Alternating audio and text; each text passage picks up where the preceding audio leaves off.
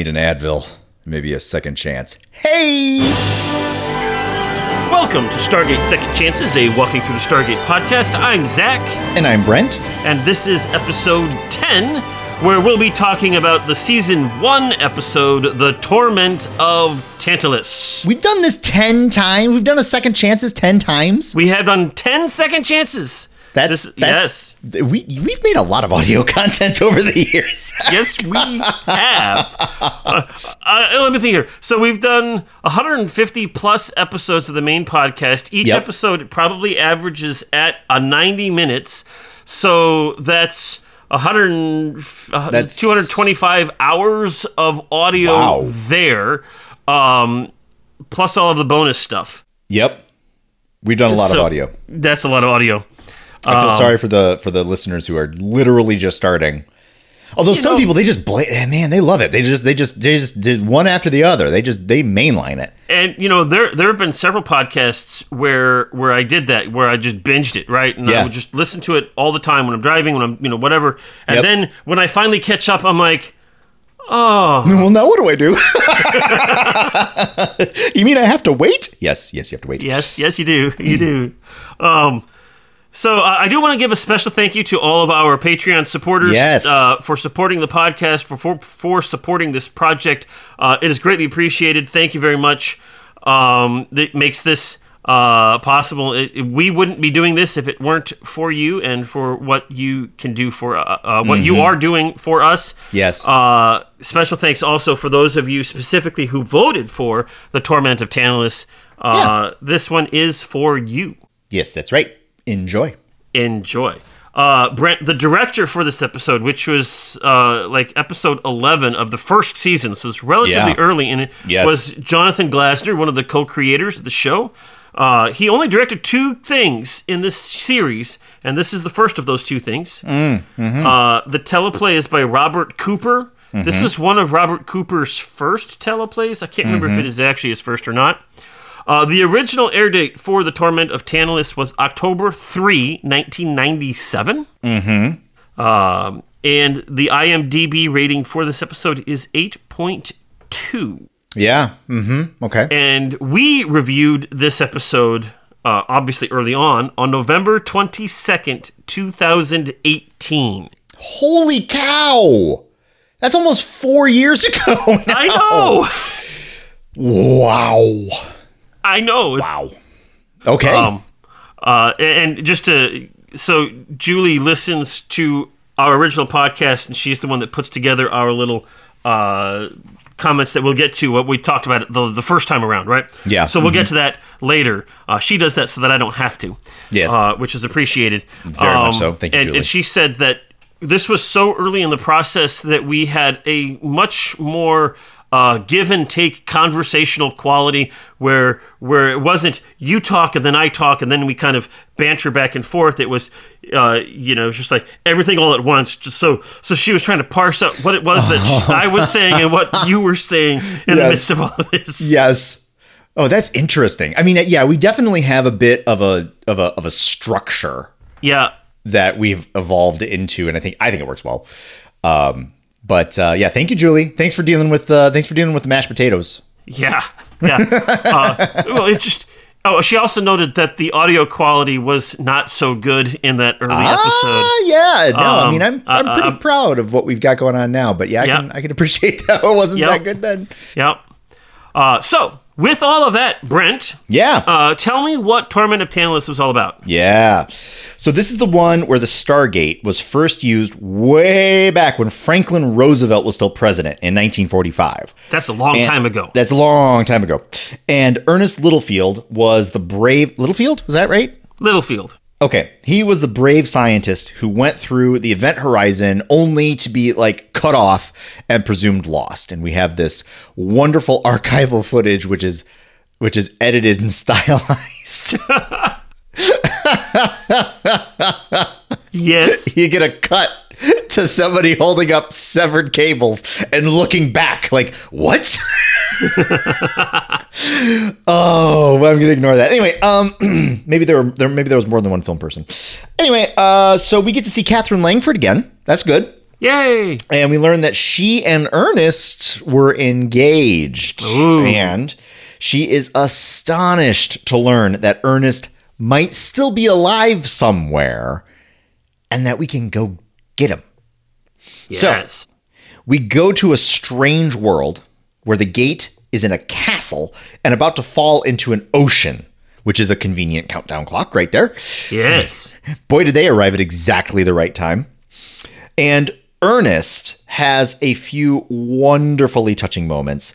Michael Shanks is really channeling James Spader like hard in this episode. That was literally one of my comments for this. Yes. And Teal'c's attitude, he was still in that I frown all the time phase of the character. Like, he's just scowling like every chance he gets to scowl. Well, and Catherine calls him on it too. He talks. Yes. Well, if it's necessary. If deemed absolutely necessary.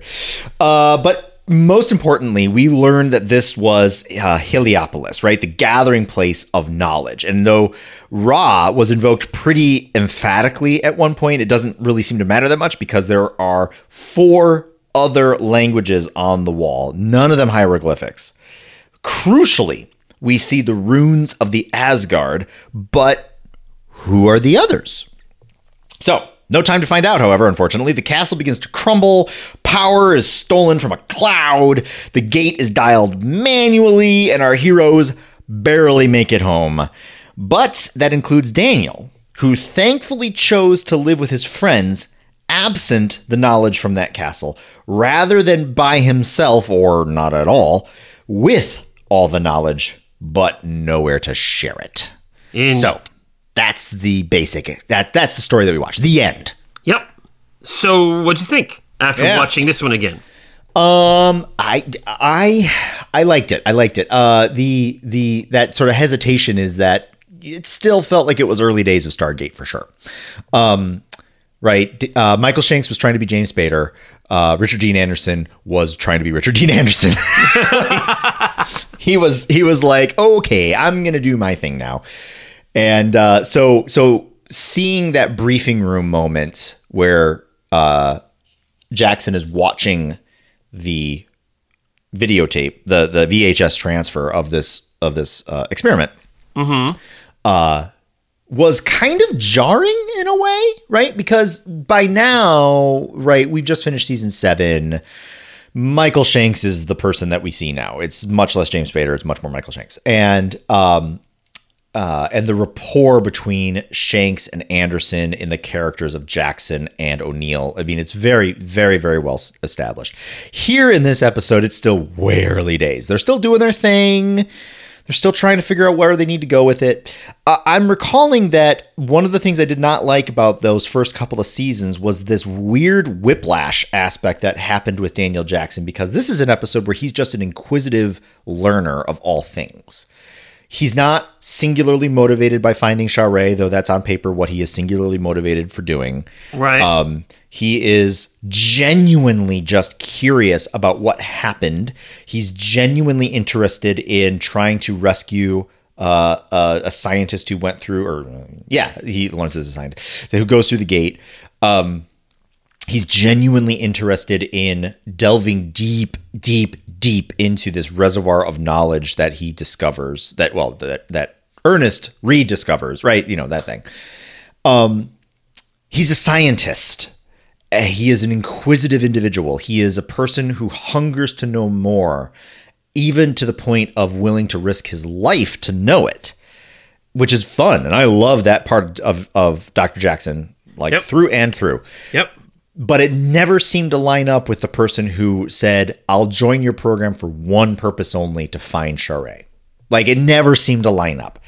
And so I'm reminded of that again here. Like, here's the spot where I get to see the Daniel Jackson character part that I really enjoy watching, but it isn't the one that seems to be singularly motivated by finding Sha're. So, all right. But here we are. The issue there is not with the curiosity of Daniel Jackson, but with the explanation that he's singularly focused on Sha're. Oh, yeah. The issue is not here, but there. Correct. And I am reminded of that gear grinder. That's what I'm kind of driving at. Sure. So we have ourselves a pretty fun story. I can't remember in canon if we learn about who those 4 races were in the 5th race. I think so. Is that where we learn it? I'm pretty sure that's when we learn their names. And that was in the 2nd season, right? I believe so, without looking it up. And so, but they did have seasons 1 and 2 like penned in ink or something, right? Like they started SG1 and they knew that they were going to be telling more than just 20-something stories. They were going to tell 40-something stories. Yeah, got it.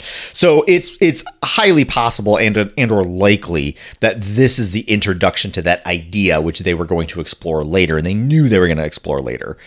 I guess I didn't quite remember right that in this episode we are told nothing of the Ancients or the Fernlings or the Nox. Had we met the Nox by that point, though? I think we did. Yes, I believe we did. But we didn't. But in this episode, there was absolutely no connection that the Nox that we met were also present in this particular room sharing knowledge. Right. I forgot that. I had remembered that in the context of the rest of the story. But when we're watching this one again, I'm like, right, this is where we discover the Ancients. It's like, no, this is not. Yes, this is where we first are introduced to them, but we are not told who they are or why they are important. And we're not even given the name Ancients yet. Correct. We are told that it does seem to imply that the Goa'uld didn't make the Stargates. Yes. And that there are worlds to explore beyond what were on the cartouches on Abydos. These are all good things. It does kind of ask a weird question of if it's so dang close to Abydos and we're so gifted at traveling at hyperspeed, even though we would prefer to travel by the gate because the gate is way faster than traveling faster than the speed of light. If it's next to Abydos, why would you have, I mean, you might have found it, or I don't know. It just kind of felt a little bit weird. Not weird in the form of season 1, but weird after 7 seasons. Like that, I'm not sure that stands up quite so well anymore. A little like how in season 1 of Stargate: The Next Generation, how the Ferengi are like almost just barely above animals, and they turn into very well developed characters that are interesting. And like by the time we get DS9, like it's much better. Brent, I would like to point out that you just said Stargate: The Next Generation.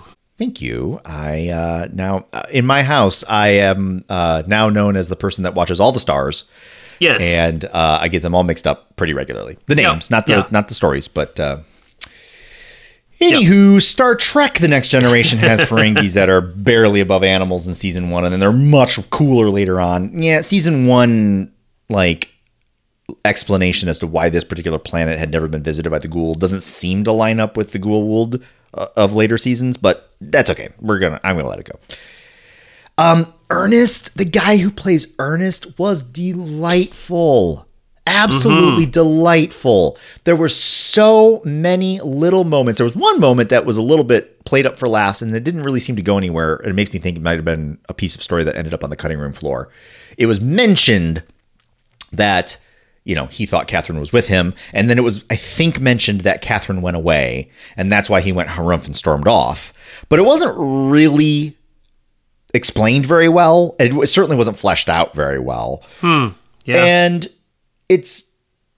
I was expecting there to be a bit more about that, especially with with how, when introduced to old Ernest, how instantly we were moved with his joy intermingled with grief. Yeah. Like it was so well communicated from an actor who could clearly communicate that very complex emotion. Even though all it was just him kind of going around giving people hugs without wearing any clothes. even though Carter did a great job of playing the camera. Okay, and off screen she goes. Like, that was great. Okay. Oh boy. Yeah.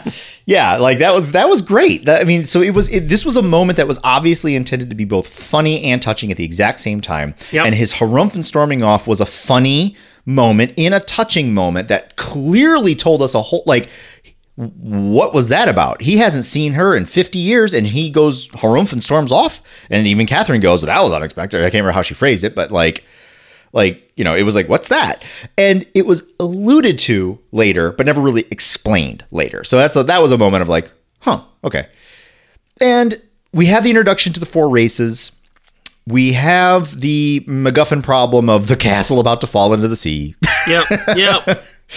And the power crystal not being able to charge the thing. How do we get the thing? Lightning strike and then use the helmet. No. I mean, there was definitely some sci-fi episodic television storytelling that was happening, and it worked. ... But it wasn't really compelling. It just did what it was supposed to do. And we had the collapse of the entire place, which seemed, as I'm looking back on it, it's so tropey. I mean, like late 90s, early 2000s, everybody got really good at hucking styrofoam blocks onto sets because everything seemed to be falling apart all the time.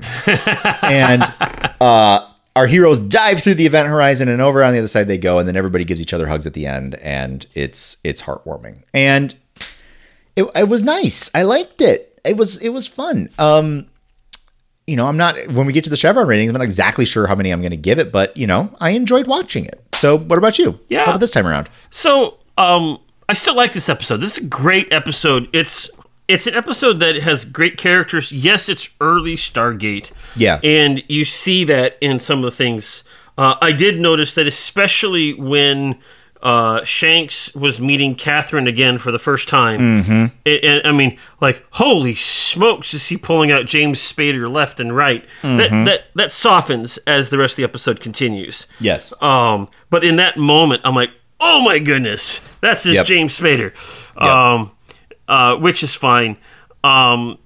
You touched on all of the kind of the spots. It's a good story that tells it does so many things and it interweaves them in a way that is actually pleasing. Yes. And with so many things adding into it, you'd think it would be very easy for the whole thing to fall apart. Mm-hmm. And it doesn't, right? Mm-hmm. So, I mean, at its basic level, one layer, you have SG-1 going to a planet and realizing that they can't get home and they need to find a new way to charge the gate so they can get home. Mm-hmm. You've got that layer going on there. They go to this new planet and they discover meaning of life stuff, right? These 4 ancient races that have come together that communicated and created a vast intergalactic conglomeration of stuff, right? Mm-hmm. And now we have some connection to that. That's a layer. It is very tropey trope of the late 90s, early 2000s, where they're like, here is everything that you want to know about everything. Oh, and by the way, you can't actually save it. Yes.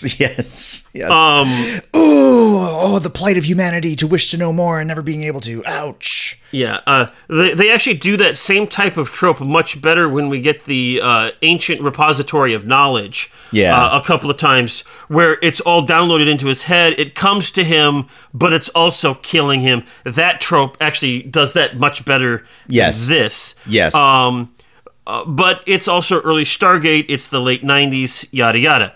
And then you've got the whole layer of the gate was turned on in 1945 and Ernest Littlefield is missing, and Ernest was engaged to Catherine, and we all love Catherine, and Catherine gets to meet him again and all of that stuff. And all of these have very disparate reasons and disparate purposes and directions. And yet, this is an episode that takes all these things and really weaves it together into a story that works and is still compelling 25 years later. Mm-hmm. Mm-hmm. Which I think is awesome. There are some inconsistencies. You mentioned one of them. It's clear that...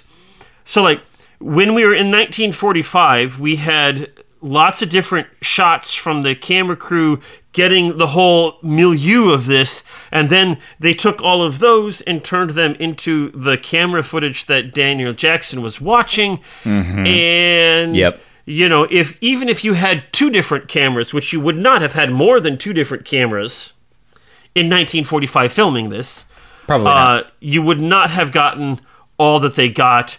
But for me, I'm willing to overlook that because it's a relatively small part at the beginning, and it sets the stage, and it it allows for all of his other things to happen, which are cool.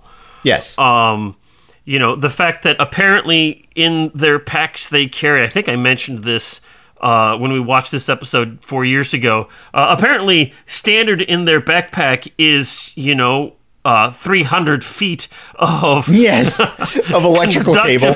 Although I did notice that they had two Malps there. They had a survey Malp off to one side, and then they had their pack mule off to the right. So they could have had 300 feet of cable in the pack mule. Sure. But the fact that that's just like apparently standard in that is fascinating. I appreciate using Ernest's old helmet as the conductor and the lightning rod. That's just kind of neat and clever. I'm sure glad that Teal'c didn't get zapped from a lightning while he was up there setting all of this stuff up. Right? No kidding. That would have made for thanks Teal'c for your 11 episodes. Got to find a new alien. Yeah, that would have changed the story quite dramatically. Oh yes. Michael Shanks and Daniel Jackson's curiosity and allure of this, that Torment of Tantalus thing, seeing something that could just be exactly what you were hoping for, which actually fits an archaeologist, at least in my head of an archaeologist, of wanting to find the Grail, right? Wanting to find the thing that answers the question, whatever that question is. Yep. And it might be a simple question, and it might be a simple little thing. In this case, it's a big question, and it's a not simple little thing. But that kind of curiosity and that desire for it, and then the tension between him and O'Neill about do we save this? Do we blow it up because we need it to get home? It wasn't long. It didn't and they shot it once and it didn't work. And like, well, okay. Let's just move on, which is fine, but I appreciated all of that tension in there. And then getting introduced to the Asgard, the Nox, the Ancients, the Furlings, without being introduced to them specifically, it was just delightful. And I have no idea if they had those specifically in play for that, obviously the Asgard, but the rest of them, who knows? But they developed this as a something that they could build off of, and they do.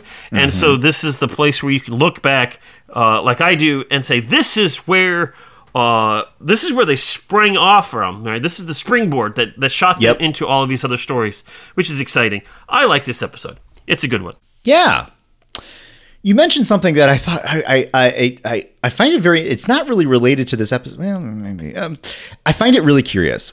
You were mentioning that Daniel's curiosity is something that, at least in your mind, so fits an archaeologist trying to find the thing, the answer to a question. And the only reason why it stuck out so interestingly to me is because I'm a historian, but I'm also an armchair archaeological observer is probably the right way to say it. I don't go digging at all, but I love learning about archaeology digs, especially because of the historian aspect, right? It's actual evidence in the ground of things that you have just read about. So there's a whole lot of really great aspects of enjoyment that I get out of that stuff. But as a result, I also like pop archaeology. So there's this British archaeology show that probably many people are aware of. It's called Time Team. They had 20 episodes that started in the early 90s. And even so successful as there's now a Patreon version of the thing, which they have their YouTube channel, and they've released a couple of episodes recently, or a couple of digs recently, and I'm a patron. But anyway, what they commonly will say when talking about a particular dig is that they talk about what the story of the place is, and they'll phrase it like, the story this place is telling us is this, right? They're digging in the ground, and they thought they were going in this direction, and the evidence kind of points them in a different direction. And so they are approaching it going, well, the story this place is telling us is da-da-da-da-da. And it's been a shift in academia that I have noticed, where once upon a time, recently, but a little bit ago now, we would approach these questions trying to find the answer to something, trying to find the answer to a question. Why did Harold Godwinson lose to William, Duke of Normandy at the Battle of Hastings? Rather than, which is a terrible example because we've never actually found the battle site. We know where it is. It's over there, but we just don't know where it is specifically. Rather than unearthing the evidence and having this, and being like, okay, what's the story here? That even includes historical documents, right? So we would go, early historians would go and they'd ask the question, why did Rome fall? And then they would go through documents to try to find the answer of why did Rome fall, rather than going through documents to have the story be told to them. And that's been a shift. We've been shifting that sort of idea of how about we just gather evidence and start putting it together and then listen to the story that it's telling us. And so, but to your point, Zach, yeah, I am seeing a piece of a moment here where Daniel Jackson is the archetyped intellectual who is hoping for an answer to a thing, happens to be the answer to everything, as it happens, which does kind of make me curious. Like, I guess at the time I was totally willing to accept that this repository was going to be the answer to life, the universe, and everything. But on rewatch, it's like, there's nothing about this moment that tells us that this is going to tell us that at all. There's the work that Ernest did, where he's uncovered information. He says, this place is Heliopolis. This is the place. And then Daniel's the one that kind of brings it together. It's the spot where all knowledge is put together. And I'm not trying to blow a hole in the story because that's clearly what they're trying to set the thing up to be, right? These 4 races that gather together. Later, we learn that these 4 races were collaborating in ways. It was there that it was happening. It's fine. In the meta story, it's great. But in the watching this time, I'm realizing, oh man, I've got all this meta information that I've had over the many seasons now that I am pushing into this episode that wasn't told in this episode. And it all works. It all works. That's why it's enjoyable, because it works. But in no way did this episode say that. Like, we have Daniel staring up going, this is everything. And I believed him. But other than him saying this is everything, there was nothing about that said you're going to find everything, rather than, no, what you're literally looking at is a bread recipe because they used all that to make bread or something. Like, this is how they communicated how to make bread. Yeah, there is something actually in this moment where Daniel does make an assumption that this is meaning of life stuff. And I think... I suspect that most of what was written there was the same type of things that we would get when the Congress, or when you have a summit, the G7 summit comes up and you have somebody writing notes and talking about all that's going on. That's probably what a lot of this was, which would be not exciting to read. And so on some level, he is projecting more on this than what is probably actually there. Yes. On the flip side. Yes. On the flip side, though, when you have 4 completely distinct races from possibly different galaxies, coming together and finding a way to communicate at all, now you get into the meta reality that they are using some sort of linguistic form that is based on using atomistic processes and things as a linguistic language, or as an alphabet of some sort. Yeah.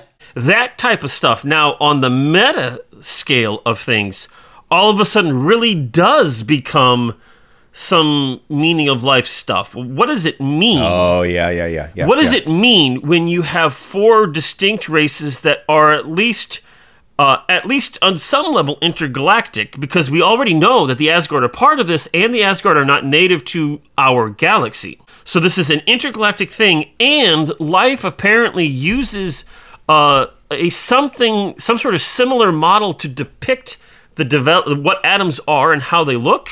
Yep. Which is impressive. And they use that to create a language.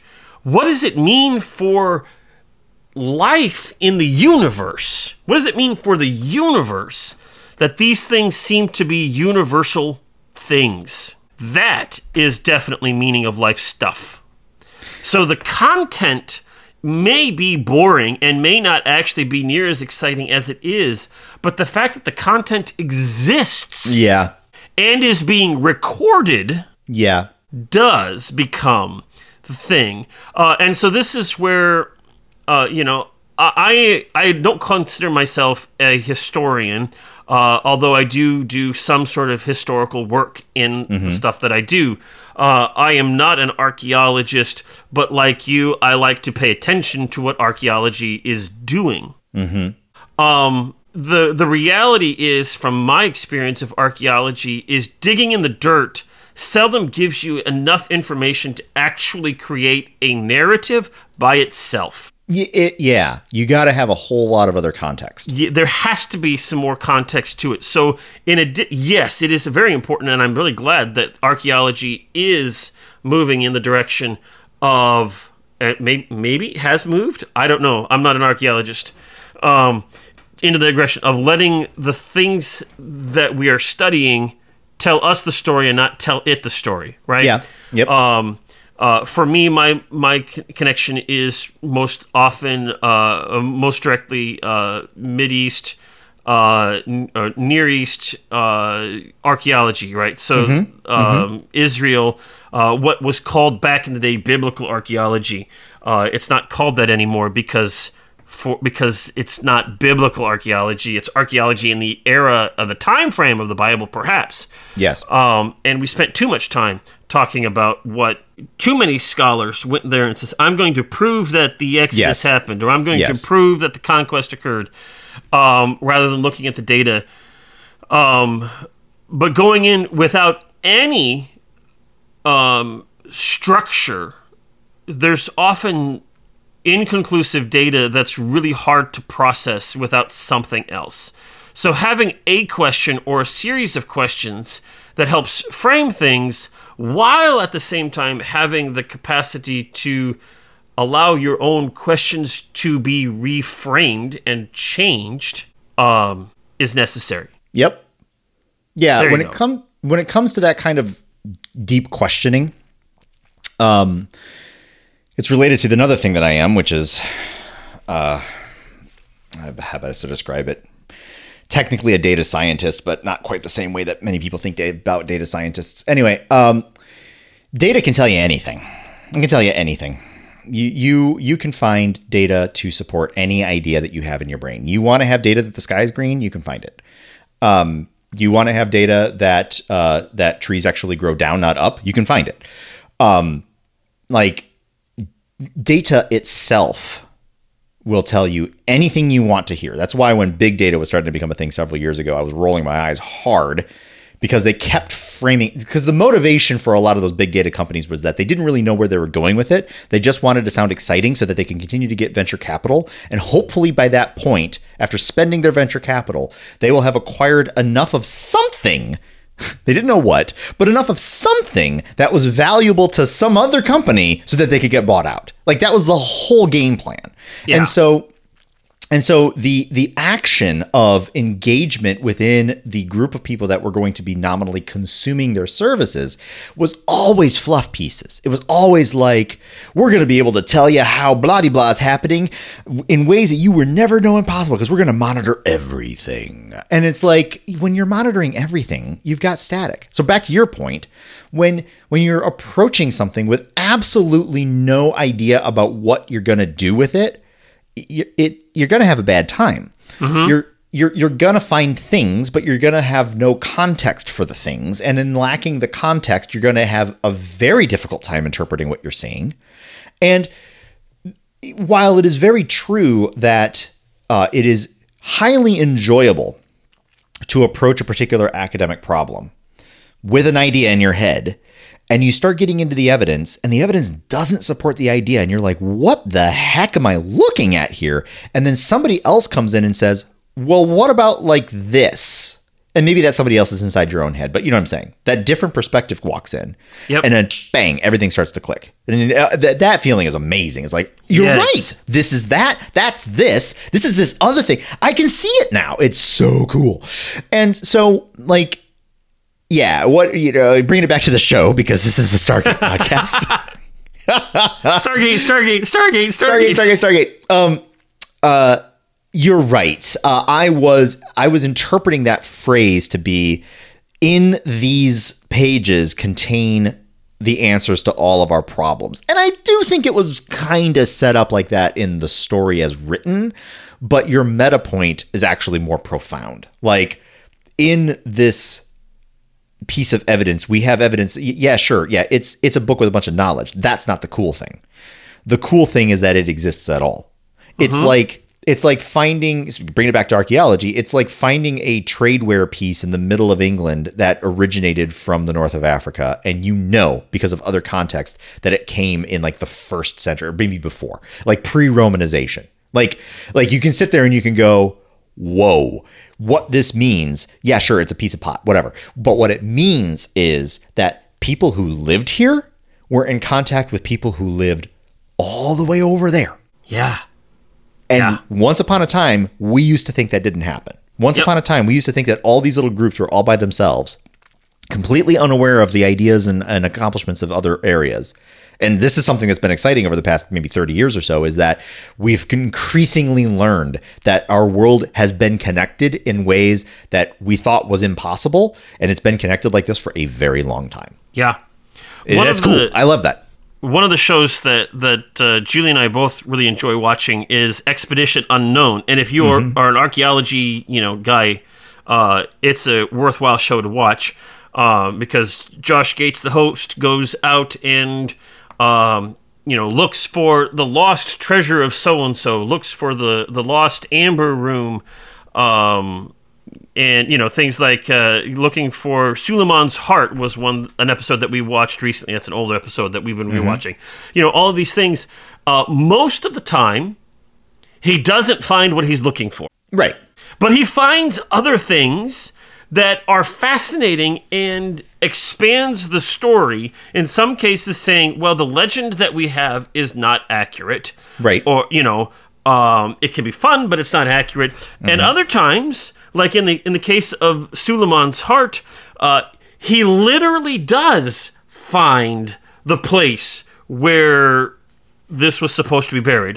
Nice. It's a heart, right? That would have decomposed a long, long time ago. Yes. But what they were looking for is actually what they find. Yes. But that's just this type of thing of going out there and exploring and looking for stuff, and then being able to let the narrative of what you're actually seeing influence what it is that you are looking for, which is exciting. I agree. And this episode does some of that, at least touches on that for me in a lot of ways, which is exciting. Yeah, totally. Yeah. So, Brent? Yeah. Earlier, you said you didn't know for sure how many chevrons you were going to give this episode this time around. But now you have to pin yourself down. Now I got to come up with a number and stick with it. Yep.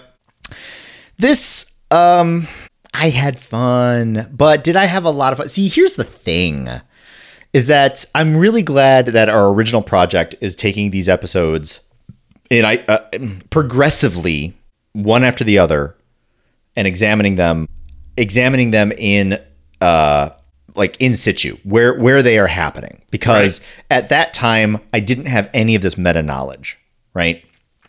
At the time that I watched it, I didn't have any of the meta knowledge. Now I've got all the meta knowledge, but I'm watching it again going, oh, but this episode really didn't tell me much about that meta knowledge at all. And so it's almost a little unsatisfying, because it's like, oh, I kind of forgot that I didn't get the crunch that satisfies in this episode. That comes later. And so I'm kind of split. Like, on one hand, boy, is it a charming episode. It's very fun to watch the characters in the early stages of their development. I think that the story was a good story, although it was tropey in some ways. And it did land with, such a happily ever after that we have everybody coming together. By the way, I completely forgot to mention how excellent of a job the actor that portrayed Catherine Langford did on this one. Like, just so good in conveying all the different emotions. Like, it was good. It was very good. So, and then it did create another version of a really good conversation, though it was almost not Stargate related. We started to go adrift there. I'm going to give this one a 5 out of 7. A 5. I think that another person could give it a 6 and be justified, because there really is a lot of stuff that later matters a lot. And I think a person might even be willing to give it a 7 because in the framework of its own time, plus the meta knowledge, it does fine. There wasn't really anything seriously wrong with it at all. In fact, there was quite a few charming moments. But for me, right now, 5 out of 7. Yep. Gosh, I've had a hard time with this episode at this point in time. You right there at the end, you kind of described exactly where I am, and I'm trying to figure out where I fall. Yes. Because so this episode was clearly a good episode in its time. Yes. It's a good episode in its situation, right? Within the context of coming before, after whatever it was coming after, and before whatever it's coming before. It's good acting, right? The acting is good. The guest actors do a tremendous job with this, right? And then they give the space for our main actors to continue to develop who they are, which is awesome. It also kicks off while we don't get all of the crunchiness here, you can't really expect to get all of the crunchy in the first 11 episodes of the first season. Yes. Especially in 1997. That's not how they did TV then. Right. They were all about teasing just enough, and then there's a hit. And this does that. It does that well, and it created a great conversation between you and I don't. You know what? I'm gonna actually still give this a 7. Nice. I'm gonna give it a 7. There are some inconsistencies with it, but they don't really affect things. Yeah. And it tells a story. And here again, I'm pretty certain that the first time we watched this, we had a great conversation. Yeah. And we watched it a second time 4 years later, and we have a great conversation. And anything that is a springboard to having a great conversation makes me feel all warm inside, right? It makes me feel good. Yeah, me too. All right, so I'll go with 7. Very nice. Very nice. Wow. Okay. Torment of Tantalus. Your quote, it's tantalizing. It's tantalizing. How original. At that point in time, you were really starting to get excited about the series. And since this is this episode is a good one, you were interested. You said the camera work was interesting, though it didn't make sense in some of the parts of the story. That makes sense. Good character moments. The show is starting to be in a groove. It's starting to get into a groove, and it lays good groundwork for the future. Those are your comments. Okay. You said 5 out of 7. Look at that. I said a few funny quips. Plenty of plot holes, jumper cables in the 300 foot of cable. Right? Google tech can't hurt the ancient knowledge devices, etc. Oh, yeah, that's right. Yep. Good job developing the humanity of all the characters, etc., etc. I gave it 5.5 chevron. Okay. So feeling more generous now. Yeah. I was. I felt I wanted to go more than 5, and I wasn't certain where I wanted to end up. And I definitely padded this 7 with the wonderful conversation. But hey, that's our rules. It's our show. It's our show, and I will stand by that 7 still right now. Very good. Like I said, we didn't get any other listener comments about this episode, so this is your chance to tell us what you think about this episode in the rewatch.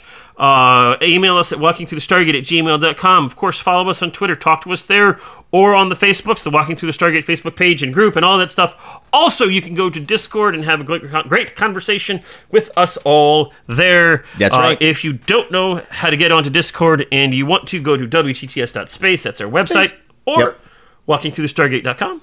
Yep. And you will get all that stuff there. thank you again for our Patreon supporters.